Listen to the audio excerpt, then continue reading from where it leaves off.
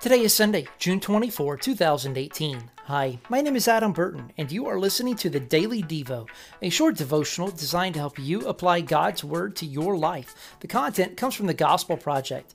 Take a few moments and read Philippians chapter 1, verses 12 through 30.